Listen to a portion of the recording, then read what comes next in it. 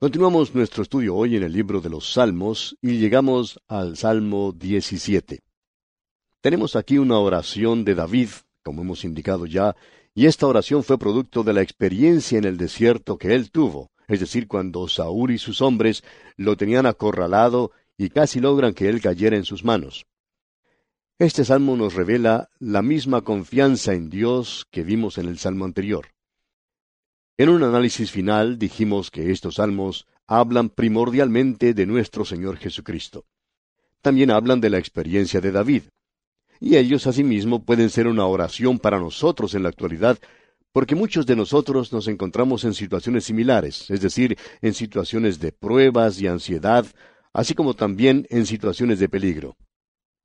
Antes de leer el primer versículo, permítanos recordarle, amigo oyente, una vez más, que estamos aquí en una nueva serie de salmos. Estos salmos se nos presentan en series y aquí entre nosotros tenemos, comenzando con el Salmo 16, ese tan destacado salmo mesiánico que consideramos en nuestro programa anterior, y continúa hasta llegar al Salmo 24. En esta sección que tenemos ante nosotros vamos a encontrar a Cristo en la profecía. Ahora usted puede notar, al entrar en este salmo, que este es un salmo maravilloso. En el primer versículo de este Salmo 17 leemos: Oye, oh Jehová, una causa justa, está atento a mi clamor, escucha mi oración hecha de labios sin engaño. Tenemos entonces ante nosotros una oración de David, quien en primer lugar estaba en un grave peligro. Esta es una oración que sale del fondo del alma de un hombre cuando se siente en un gran peligro, y en una ocasión cuando va a decir lo que en realidad está pensando, y va a decir las cosas tal cual son. En una situación como esta, él no va a decir una cosa por otra, como la palabra que tenemos aquí en este primer versículo, labios sin engaño, es decir, insinceridad. Usted puede estar seguro de una cosa, que David aquí está expresando sus propios pensamientos, y él deja eso muy en claro. Él dice en el versículo 2 de este Salmo 17, de tu presencia proceda mi vindicación, vean tus ojos la rectitud. Es decir, él está pidiendo a Dios justicia, que el Señor observe las cosas con la rectitud de sus ojos. Luego en el versículo 3 dice, tú has probado mi corazón, me has visitado de noche, me has puesto a prueba, y nada inicuo hallaste. He resuelto que mi boca no haga transgresión. Lo interesante de notar aquí es que cuando el Señor probó a David, él sí que encontró algo, y cuando él me probó a mí, él también encontró algo. Y me imagino, amigo oyente, que cuando él lo prueba a usted, bueno, también encuentra algo. Pero esto se refiere aquí a nuestro Señor. Nada inicuo hallaste. He resuelto que mi boca no haga transgresión. Muchos de nosotros hubiéramos deseado haber puesto un candado en nuestras bocas y no haber dicho tal y cual cosa. Pues bien, aquí tenemos a alguien que nunca dijo algo que estaba mal. Y la gente se maravillaba de las palabras que salían de su boca. Escucha ahora continuar el salmista con el versículo 4 en este Salmo 17. En cuanto a las obras humanas, por la palabra de tus labios, yo me he guardado de las sendas de los violentos. Ahora, las sendas de los violentos, por supuesto, no es otra cosa que algo de Satanás, el resultado de su presencia en el mundo. Esa es la razón por la cual el Hijo de Dios tiene que estar siempre alerta. David lo estaba, y hoy el Hijo de Dios tiene que estar muy alerta y al tanto de que nos hallamos en territorio enemigo. David estaba en territorio enemigo, escondiéndose del rey Saúl. Nosotros, amigo oyente, también nos encontramos en territorio enemigo. Este es el alguacilazgo de Satanás, podríamos decir de paso. Usted recuerda que el Señor Jesucristo, allá en el libro de Apocalipsis, capítulo 2, dijo, refiriéndose a la iglesia de Pérgamo, que allí era donde estaba el trono de Satanás. Pero él elogió a la iglesia por haber retenido el nombre del Señor y no haber negado su fe. Yo no sé dónde está usted en la actualidad, amigo oyente, pero el trono de Satanás puede estar muy cerca de donde usted y yo residimos, ya que el trono de Satanás se encuentra en este mundo. Pero cuando él habla aquí de que sus labios eran sin engaño, allá en el versículo 1, es un cuadro perfecto de nuestro perfecto Señor, el Señor Jesucristo. Recuerde lo que el apóstol Pedro dijo allá en su primera epístola, capítulo 2, versículos 22 y 23.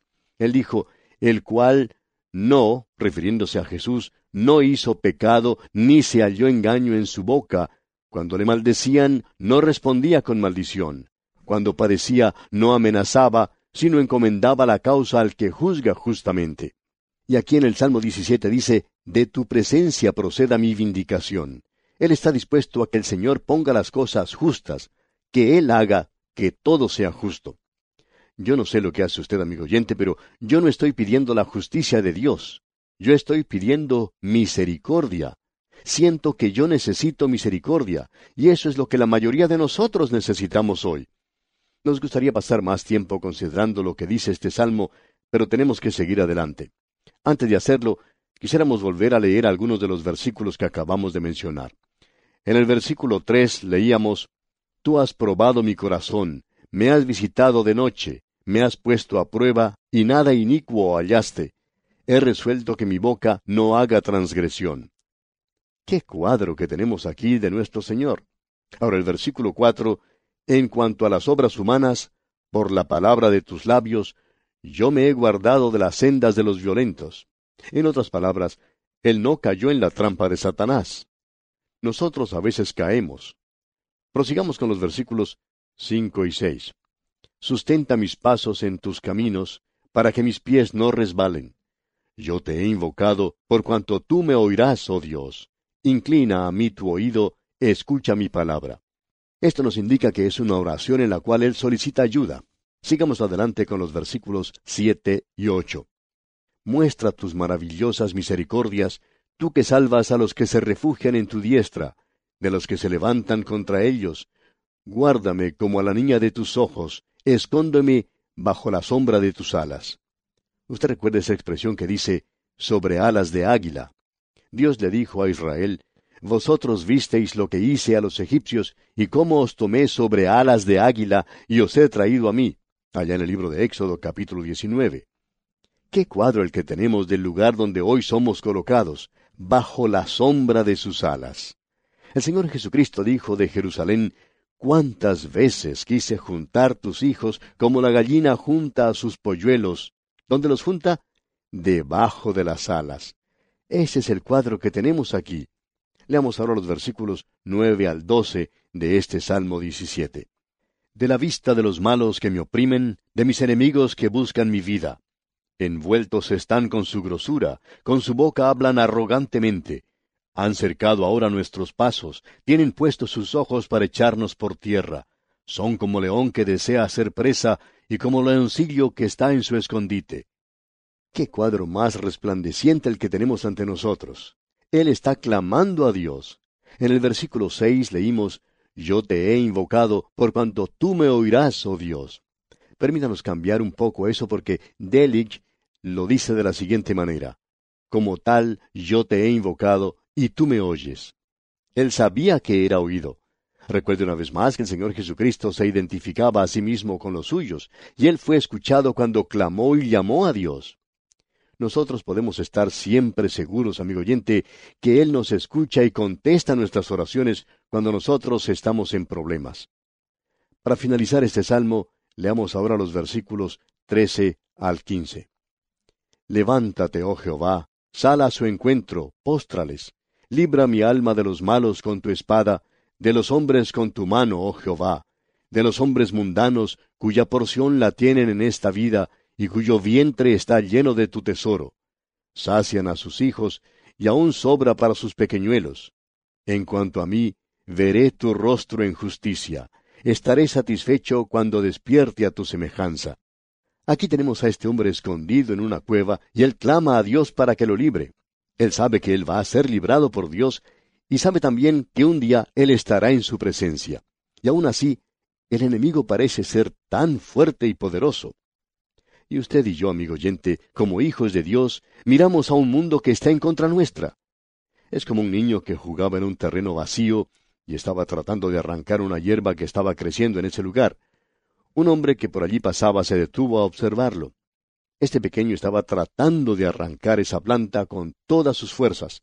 Y finalmente, en un esfuerzo supremo, el niño dio un fuerte tirón y arrancó de la tierra las raíces de la planta, y el pequeño cayó de espaldas, y se quedó allí sentado por un momento, aturdido por lo que había ocurrido. El hombre que lo estaba observando le dijo, «Hijo, ese fue un gran esfuerzo el que hiciste. A lo que el niño respondió, así es, señor. Era como si todo el mundo estuviera tirando contra mí.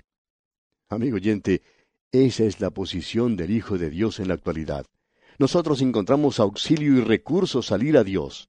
Y esa es la manera como obró el Señor Jesucristo cuando Él estuvo aquí sobre esta tierra. Aquí tenemos a David. Este hombre se encuentra en un gran peligro, un peligro real. ¿Qué salmo este para ayudar a aquellos que se encuentran en problemas hoy, y especialmente problemas de los enemigos que están en el mundo? La mayoría de aquellos que nos mantenemos firmes por Dios, tenemos enemigos, amigo oyente. Nosotros tenemos enemigos como tienen pulgas los perros. Parece ser parte normal de la vida cristiana. Bueno, llegamos ahora al Salmo 18. Y aquí nuevamente tenemos un salmo maravilloso. Y me gustaría pasar mucho tiempo en su estudio. Muchos de los expositores liberales no han encontrado otra cosa aquí sino la experiencia de David. Y ellos han dicho algunas cosas maravillosas sobre él. Pero una vez más, quisiéramos citar las palabras de Perrone. Y esperamos que usted escuche lo que él tiene que decir. Él dijo, en este magnífico himno, el poeta real bosqueja a grandes trazos la historia de su vida, el resumen de la forma en que ha sido librado maravillosamente y las victorias que Jehová le ha dado. Un registro de su propio corazón, eso es verdad, y de su afecto hacia Dios, su integridad de propósito, por medio del cual él siempre había sido influenciado a través de esa vida tan singular. Perseguido como había sido por Saúl antes de llegar al trono, acosado perpetuamente después de llegar a ser rey por rivales que disputaban su autoridad y que buscaban robar el corazón de su pueblo, le forzaron a que huyera para salvar su vida ante su propio hijo, y más adelante luchando en grandes y feroces batallas contra naciones extranjeras. Había algo que nunca lo había abandonado, el amor y la presencia de Jehová. Dios le ayudó a él a subyugar a todos los enemigos, y ahora en su vejez, echando una mirada retrospectiva con agradecimiento devoto en cuanto al pasado, él canta este gran himno de alabanza a Dios en su vida. Hasta aquí las palabras del teólogo Perrone. Ahora todo eso es verdad, podemos decir de paso. Esa es, creemos nosotros, la interpretación contemporánea, local del Salmo. Es en realidad un duplicado del segundo libro de Samuel, capítulo 22. Y cuando nosotros estudiamos allá el segundo libro de Samuel, capítulo 22, pasamos rápidamente sobre esto y dijimos que cuando llegáramos a los Salmos íbamos entonces a tratar esto un poco más detenidamente. Y aquí tenemos un significado más profundo. Algunas de las expresiones que se llaman figuras poéticas son un poco más que una metáfora. Estas expresiones hablan del Hijo de Dios, del ungido de Dios, Cristo nuestro Salvador en sus sufrimientos. Y algunos han llamado a este salmo de las fauces de la muerte al trono de Jehová. Notemos ahora de las fauces de la muerte. Escuche lo que dice. Estamos viviendo en una época cuando se está diciendo mucho acerca del amor, y piensan que eso es algo extraño para el Antiguo Testamento. Pero note usted cómo comienza este Salmo 18. Dice así, Te amo, oh Jehová, fortaleza mía. ¿Cuándo fue la última vez, amigo oyente, que usted le dijo a Dios que le amaba? Creemos que una de las cosas más maravillosas que usted puede hacer es decirle que le ama. Creemos que la alabanza siempre debería comenzar con la alabanza a Dios, porque Él nos ama y ha provisto nuestra salvación. Y Él es quien nos guarda, y hoy, por medio de esa maravillosa providencia de Dios, Él nos está cuidando. Y debemos notar aquí cómo se lo llama a Él. En primer lugar, Él es llamado fortaleza mía. En la primera parte del versículo 2 dice, Jehová, roca mía y castillo mío y mi libertador. Con todo esto, amigo oyente, Él es el Salvador, como podemos apreciar. Luego dice en la segunda parte de este versículo 2 del Salmo 18, Dios mío, fortaleza mía, en Él confiaré, mi escudo y la fuerza de mi salvación, mi alto refugio. Él es mi escudo, Él me protege, Él es el poder de mi salvación, un escondite seguro. Nosotros debemos asirnos de Dios en la actualidad. Él es nuestro Salvador, Él es nuestra fuerza, nuestro refugio. Ese es un buen lugar para la protección y también un buen lugar para tener una visión y una perspectiva de la vida. Muchos de nosotros deberíamos subir a este alto refugio. Estamos hablando de Dios como nuestro alto refugio. Aquí tenemos unos nombres maravillosos para Él, Pero sabe usted que lo que nos interesa mucho aquí, y quizá usted ya lo ha notado, es el pronombre personal mi y mío. Él dice, oh Jehová, fortaleza mía, roca mía, Él es mi alto refugio, mi libertador, mi Dios. ¿Se da cuenta usted, amigo oyente, que una cosa es decir Dios es una gran fuerza o es un gran poder? Una cosa es hablar acerca de los atributos de Dios y decir que Él es omnipotente. Todo suena muy bien, pero lo importante, amigo oyente, es, ¿puede usted decir es mi fortaleza? Una cosa es decir que Dios es un pastor, y David podía haber dicho, Jehová es un pastor, y lo es. Pero es completamente diferente el decir, Jehová es mi pastor. ¿Cuán diferente es, amigo oyente, el poder decir eso? Para ilustrar esto, quizá podamos usar un ejemplo casero. Cuando usted se dirige a la estación del ferrocarril y allí espera a un ser querido, digamos a su hijo, llega a ese lugar y encuentra que hay mucha gente esperando el mismo tren. Puede haber muchos jovencitos en el lugar y personas que los esperan. Todos son seres queridos, ellos sonríen y se saludan unos a los otros. Pero de pronto usted ve a uno. Él es diferente, amigo oyente. ¿Y sabe por qué es diferente? Porque él es su hijo. Puede haber muchos padres allí, pero aun cuando todo es algo maravilloso, hay uno que es diferente para usted. ¿Por qué? Porque usted puede utilizar ese pronombre posesivo mío. Amigo oyente, ¿puede usted decir hoy, Jehová es mi pastor? ¿Puede usted decir, Él es mi alto refugio, Él es mi fuerza, Él es mi escudo, Él es mi fortaleza, mi libertador, mi roca? ¿Puede decir hoy, Él es mío? ¿Puede usted decir eso, amigo oyente? Él dice ahora en la primera parte del versículo 3 de este Salmo 18, Invocaré a Jehová, quien es digno de ser alabado. Y eso es lo que es la alabanza. La alabanza es algo que se da a alguien que es digno de recibirla. Dios es digno de recibirla.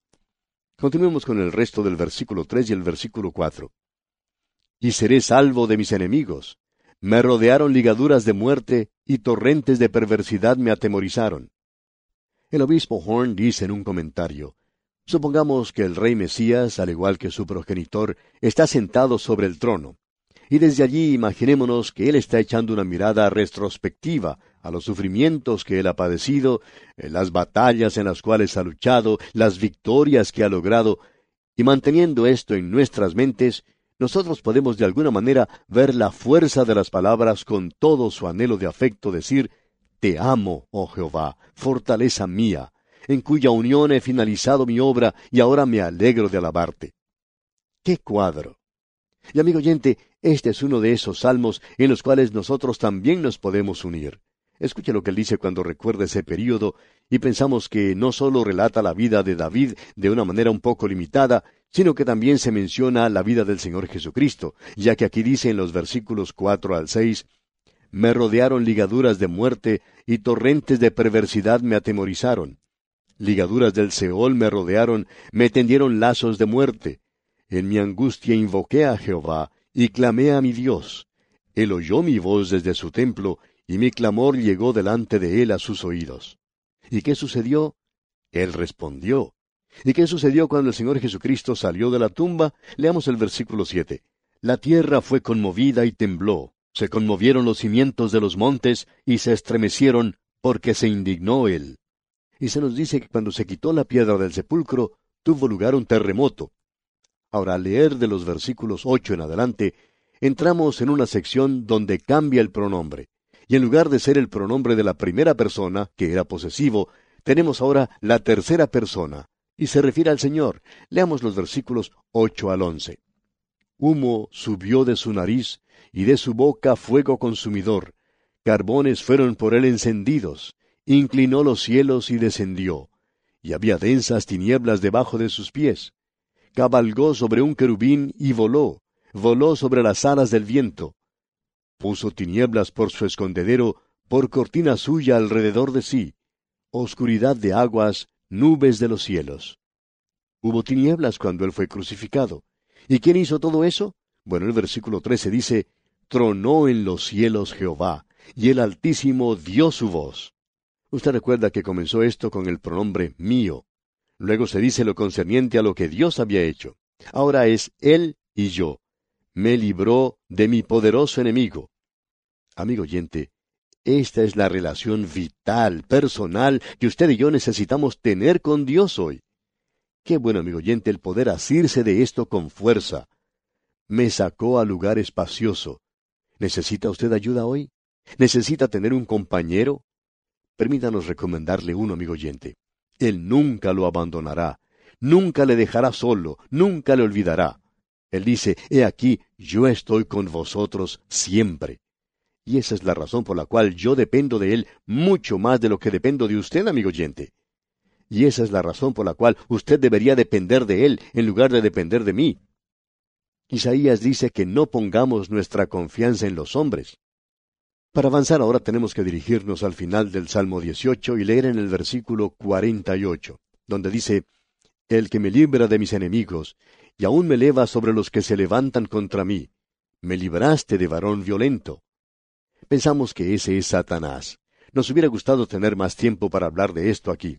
Leamos ahora los versículos finales, versículos 49 y 50 de este Salmo 18. Por tanto, yo te confesaré entre las naciones, oh Jehová, y cantaré a tu nombre. Grandes triunfos da a su rey, y hace misericordia a su ungido, a David y a su descendencia para siempre. Y Él extiende su misericordia para con nosotros hoy. Qué maravilloso es Él, amigo oyente, y este salmo termina con una nota de alabanza a Dios. Ah, amigo oyente, que hubiera alabanza en su boca y en la mía, en su vida y en la mía, en su corazón y en el mío. Alabado sea Dios. Vamos a llegar ahora a un salmo que dice, El Señor es bueno, díganlo los redimidos de Jehová. Porque si ellos no lo dicen en este mundo, no habrá nadie que lo diga. Ninguna otra persona o nación lo hará, pero los redimidos deberían hacerlo. Esa es la clase de creyentes que tenemos que ser.